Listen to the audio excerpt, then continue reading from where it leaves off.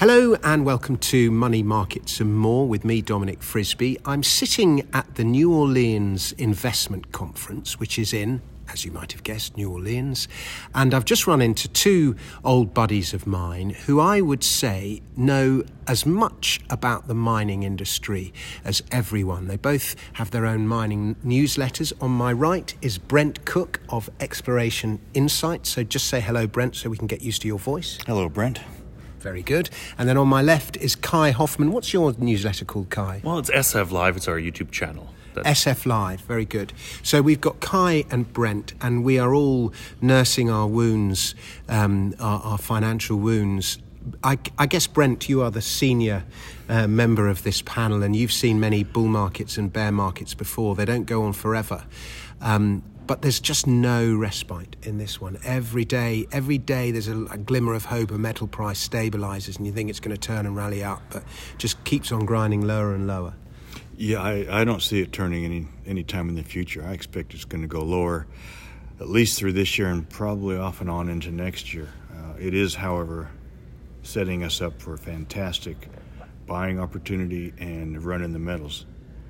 And that's the good news, but it's going to hurt until then, I think. Yeah, and when you say lower, like, what, $15 silver, $1,500 gold, that kind of low or even lower? Sure. I don't know why it couldn't. Yeah. What about you, Kai? How bad is it going to get? Not as bad. It's going to be bad. Okay, it's like $1,500. I don't have the technical analysis in front of me, so price targets for gold, but it's going to be painful. U.S. dollar is still too strong until we see a reversal from the Fed. Gold is going to be under pressure. That means the mining stocks are going to be under pressure, and nobody's going to care. And we're running into tax loss season.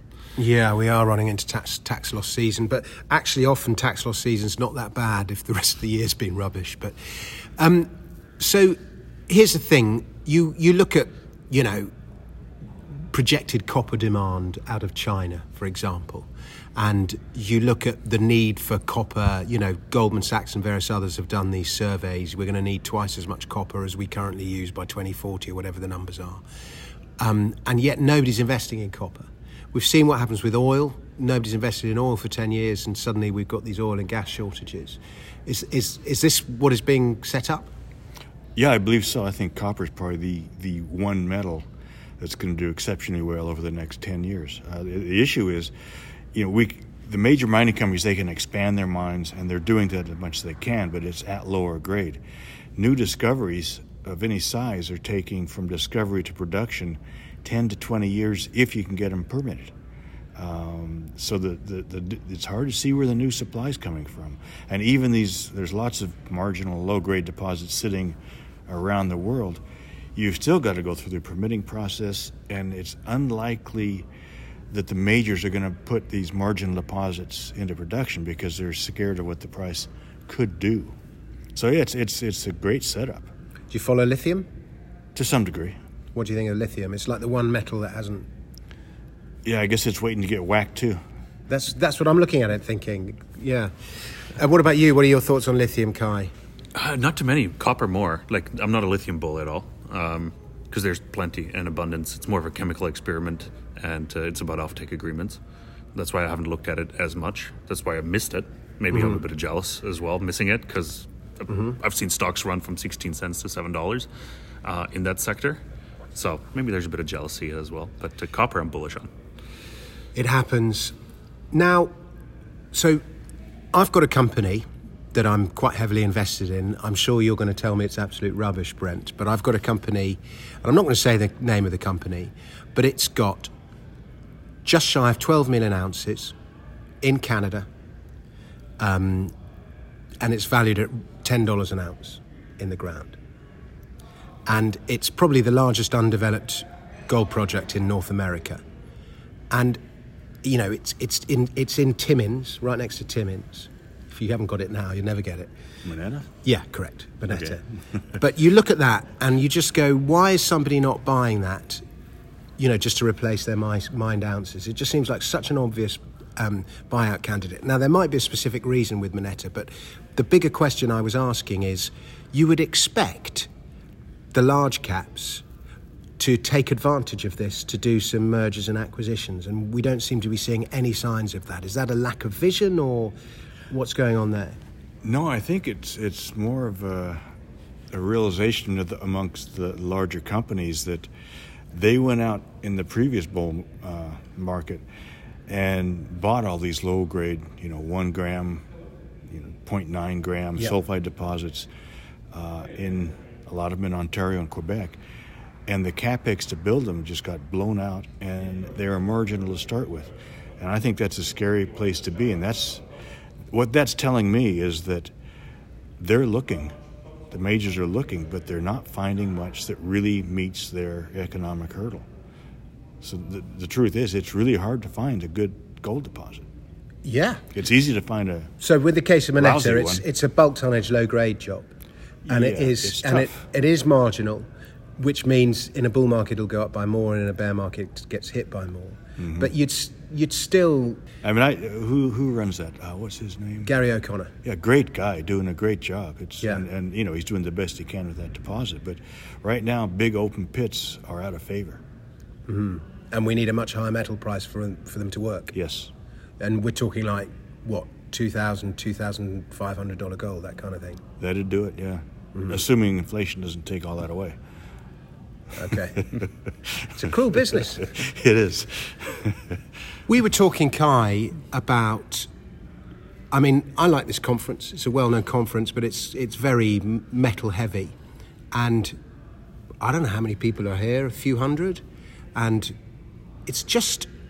mining is so important, and yet it's so small. And if you look at, the FTSE 100 is slightly different, but, the amount of the S&P 500 taken up by mining, it's tiny. What do you think of that? Do you think that means it can get bigger, or do you read anything into that?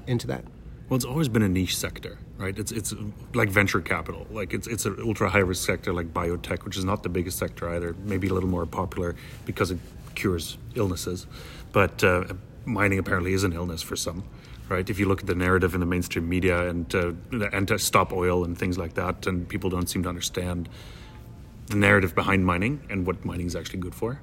And only very few, especially here at this conference, they're looking at gold more as a monetary metal, mm-hmm. and looking to secure their wealth in the upcoming recession and other downturns. Mm. Do you worry about mining not being given the credit it deserves, not occupying the status it needs? I don't worry about it. It's interesting that everyone listening to your podcast right now, if they're to look around the room, there's probably nothing in that room besides air that hasn't had some sort of metal connected with its being built, being processed, being grown. Everything except for the air they're breathing requires some metal somewhere along its route to get to you. Yeah, and if you just look at history, every culture has got a mining culture as part of its history, and there's a real kind of camaraderie and closeness. You go to like some of the pubs in Cornwall, and I don't think there's a functioning producing mine in Cornwall now, but you just look in all the pubs and you can really feel the mining culture there. Is that ever coming back? I doubt it. I mean, this is the modern world. We're looking at nanotech and flying machines, but they've got to get the metal for it. Where are they going to get metal for it? Well, no, I mean, they're going to have to mine the metal, but I don't yet see any indication that the younger generation has got any interest in this sector. I mean, there's at this show, I'm seeing more younger people here looking at it as an investment. I saw a few as well. So yeah. That's good to see, and but still, most of the folks got gray hair or no hair. Yep. There's that NIMBY culture as well, right? So what you're talking about, like all these towns being founded based on mining, we don't see that anymore. Right? No. That means there's usually a huge open pit around, or even underground, like that employs thousands of people. Like those mines usually exist already, like those towns, or they're in places where nobody wants to go. Right? So I'm sure there's towns created based on mining, but you'll never see them. Yeah, and I think probably the point you were making, Brent, as well, is that, whereas once upon a time a team of us might have gone underground with a load of picks and, bonded through the danger, because it is a dangerous industry now, a machine's going to be doing that job. Yeah, that's true. Mm-hmm. So let's talk about, do you look at specific metal prices, Brent, or do you just follow the companies themselves? In general, I know the metal price, but it's not something I try and track and predict. So do you in your letter, do you, for example, go, I need a copper company, and go out looking for a copper company, or do you just sort of find a company that's good, and then the fact that it's a copper company or a gold company or a tungsten company, whatever it is? Well, the letter, Exploration Insights, is actually run by Joe Mazumdar. I sold it to him, and he and I worked together, but it's his letter. And I beg your pardon. And he's much smarter than me, I can guarantee you that, right? But yeah, I think... So you're just a consultant to it now? Sort of, yeah. Yeah. Yeah. And certainly we've got the same view on copper.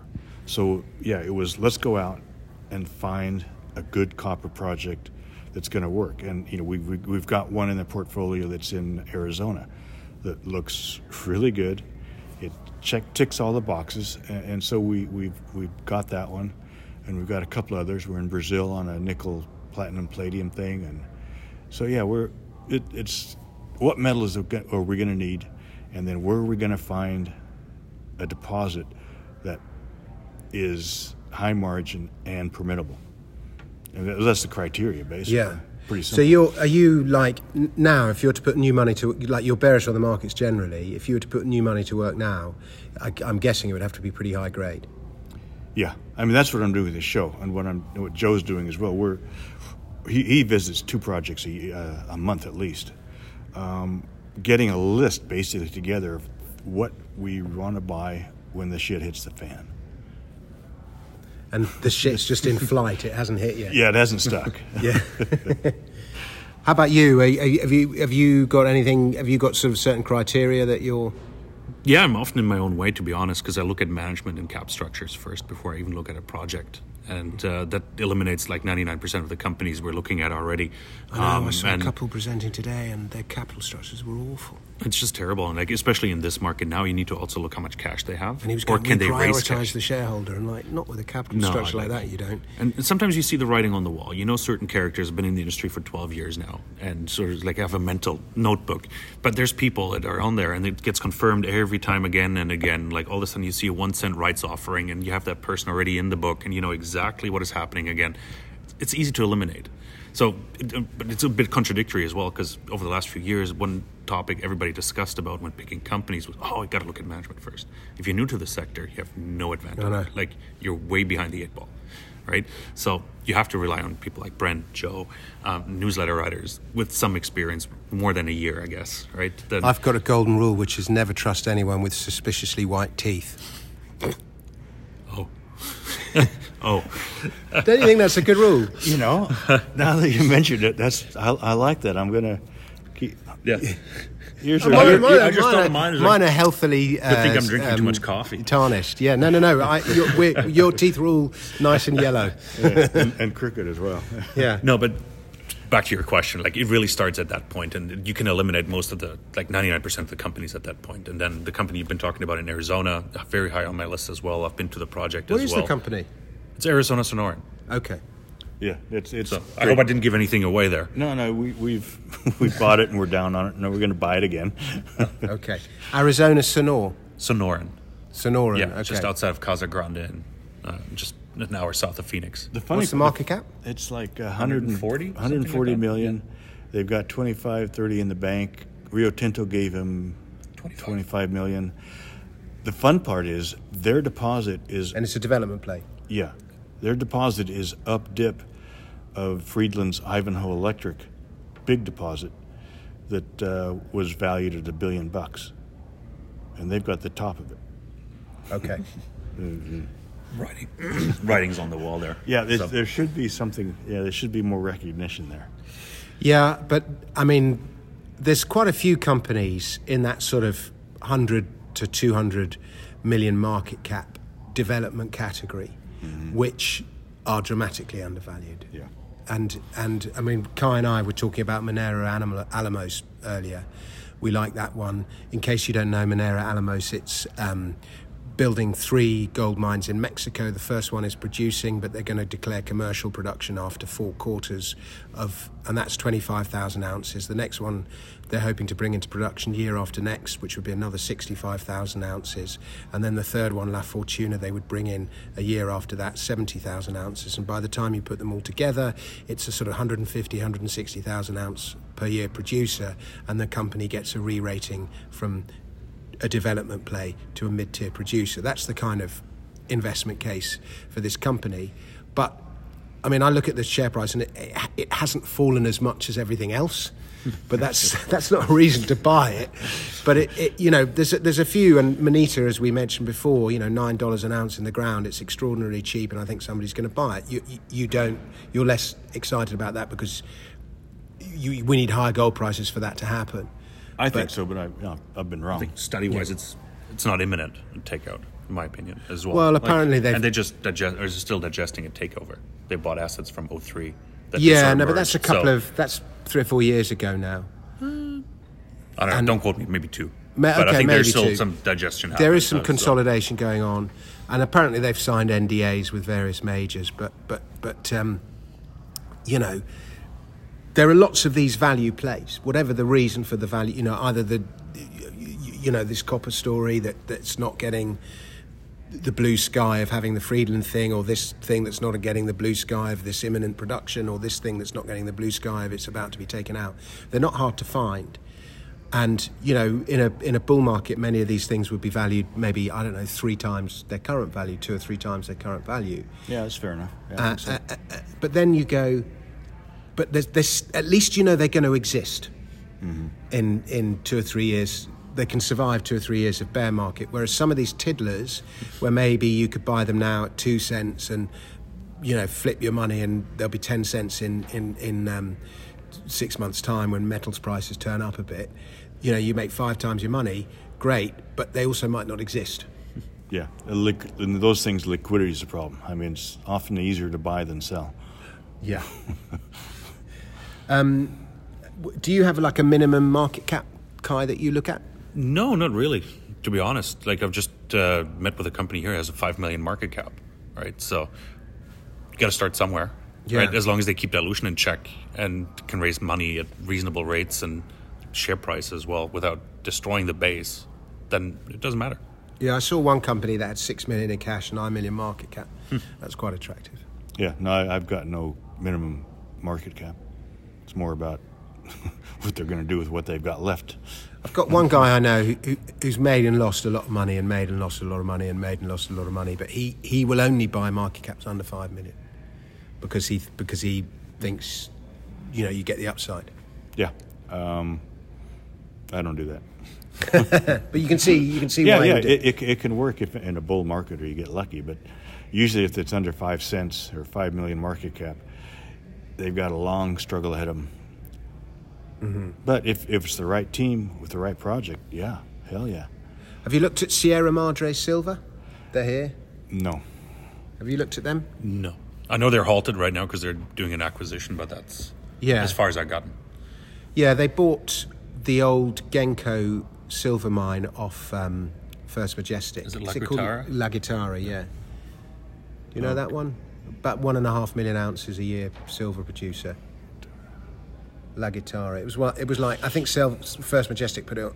They abandoned it, basically. They closed it down. It just wasn't worth sure I've been there. I just can't recall it right now. Okay, it's in Mexico. Wow, Can't tell you any more than that. Guitarra. Okay.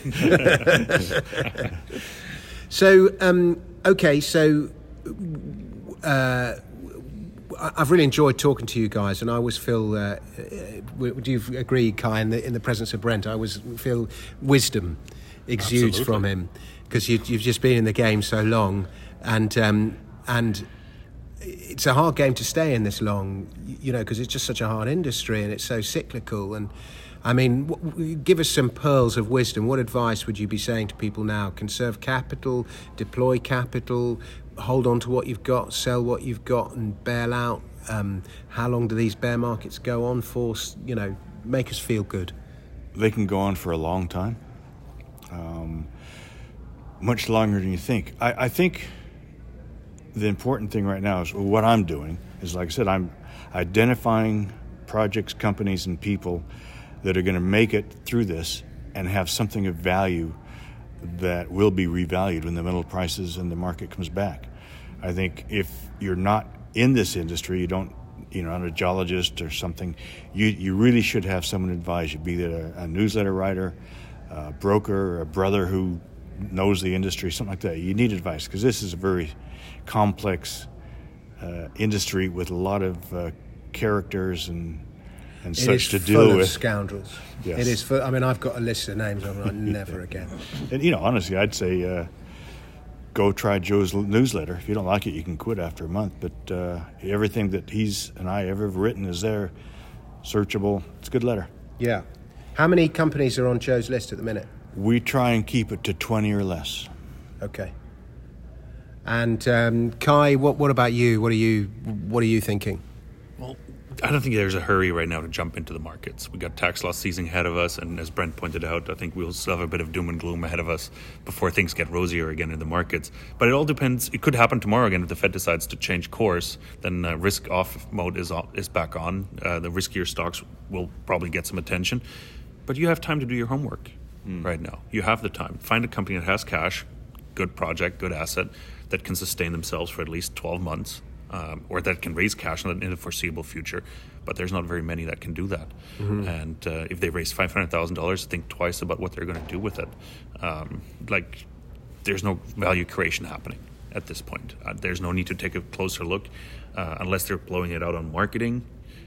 The only thing you can have is maybe a bit of appreciation, but if they don't follow up on that, get out. So yeah, I think I might do a newsletter entry. I run a very good newsletter, by the way, Brent. Frisbee, the Flying Frisbee, and I'm surprised. Well, I've got all your records. I'm surprised not to see you as a subscriber, but anyway, I think I might just do that. I might just draw up a list and go, look, I'm not buying these companies, but I like this company for this reason. I like this company for that reason. This is the reason, the investment case. But, I think that would be a very valid exercise for readers, just to have a list. Even if you're not, just go on S&P. Even if the buy point isn't go on there. S&P and find out who has cash. Yeah. Start there. I think that's the first thing, and then you can start weeding out. I get one of those off my broker every now and then. They send me a spreadsheet of all the cash positions of all the companies, and you can see which ones are trading at. Some of them are trading below cash. Yeah. Well, you're welcome to send it by me. What's that? My list. Your list. Yeah. If you want an opinion. Oh yeah, I'd love to do that. Yeah, do that. It'd be fun. Yeah. Okay. You like Minera Alamos? I don't know it well enough. I don't really get into small producers. Okay. You're a 1 stage back in the 2 stages back in the cycle. Yeah, really early stage exploration or something really big that they don't have to build. Someone's going to buy. Okay. Off them. I've got you. All right, gents. Do you want to? If people want to find out more about you, Brent, is there somewhere they can do that, or are you trying to go incognito? Explorationinsights.com is the website for Joe's letter. And I'm on Twitter, Brent Cook Geo. Good stuff. And Kai? Yeah, at JR Mining Guy on Twitter, and follow us on YouTube as well, youtube.com/SOAR Financial. Yeah, if you're into mining, Kai's a brilliant news source on Twitter. You post a lot of good news. Mm-hmm. Thank you very much for listening, folks. I hope you found this interview of value, and onwards and upwards, and I'll be back with another podcast very soon. Until then, goodbye.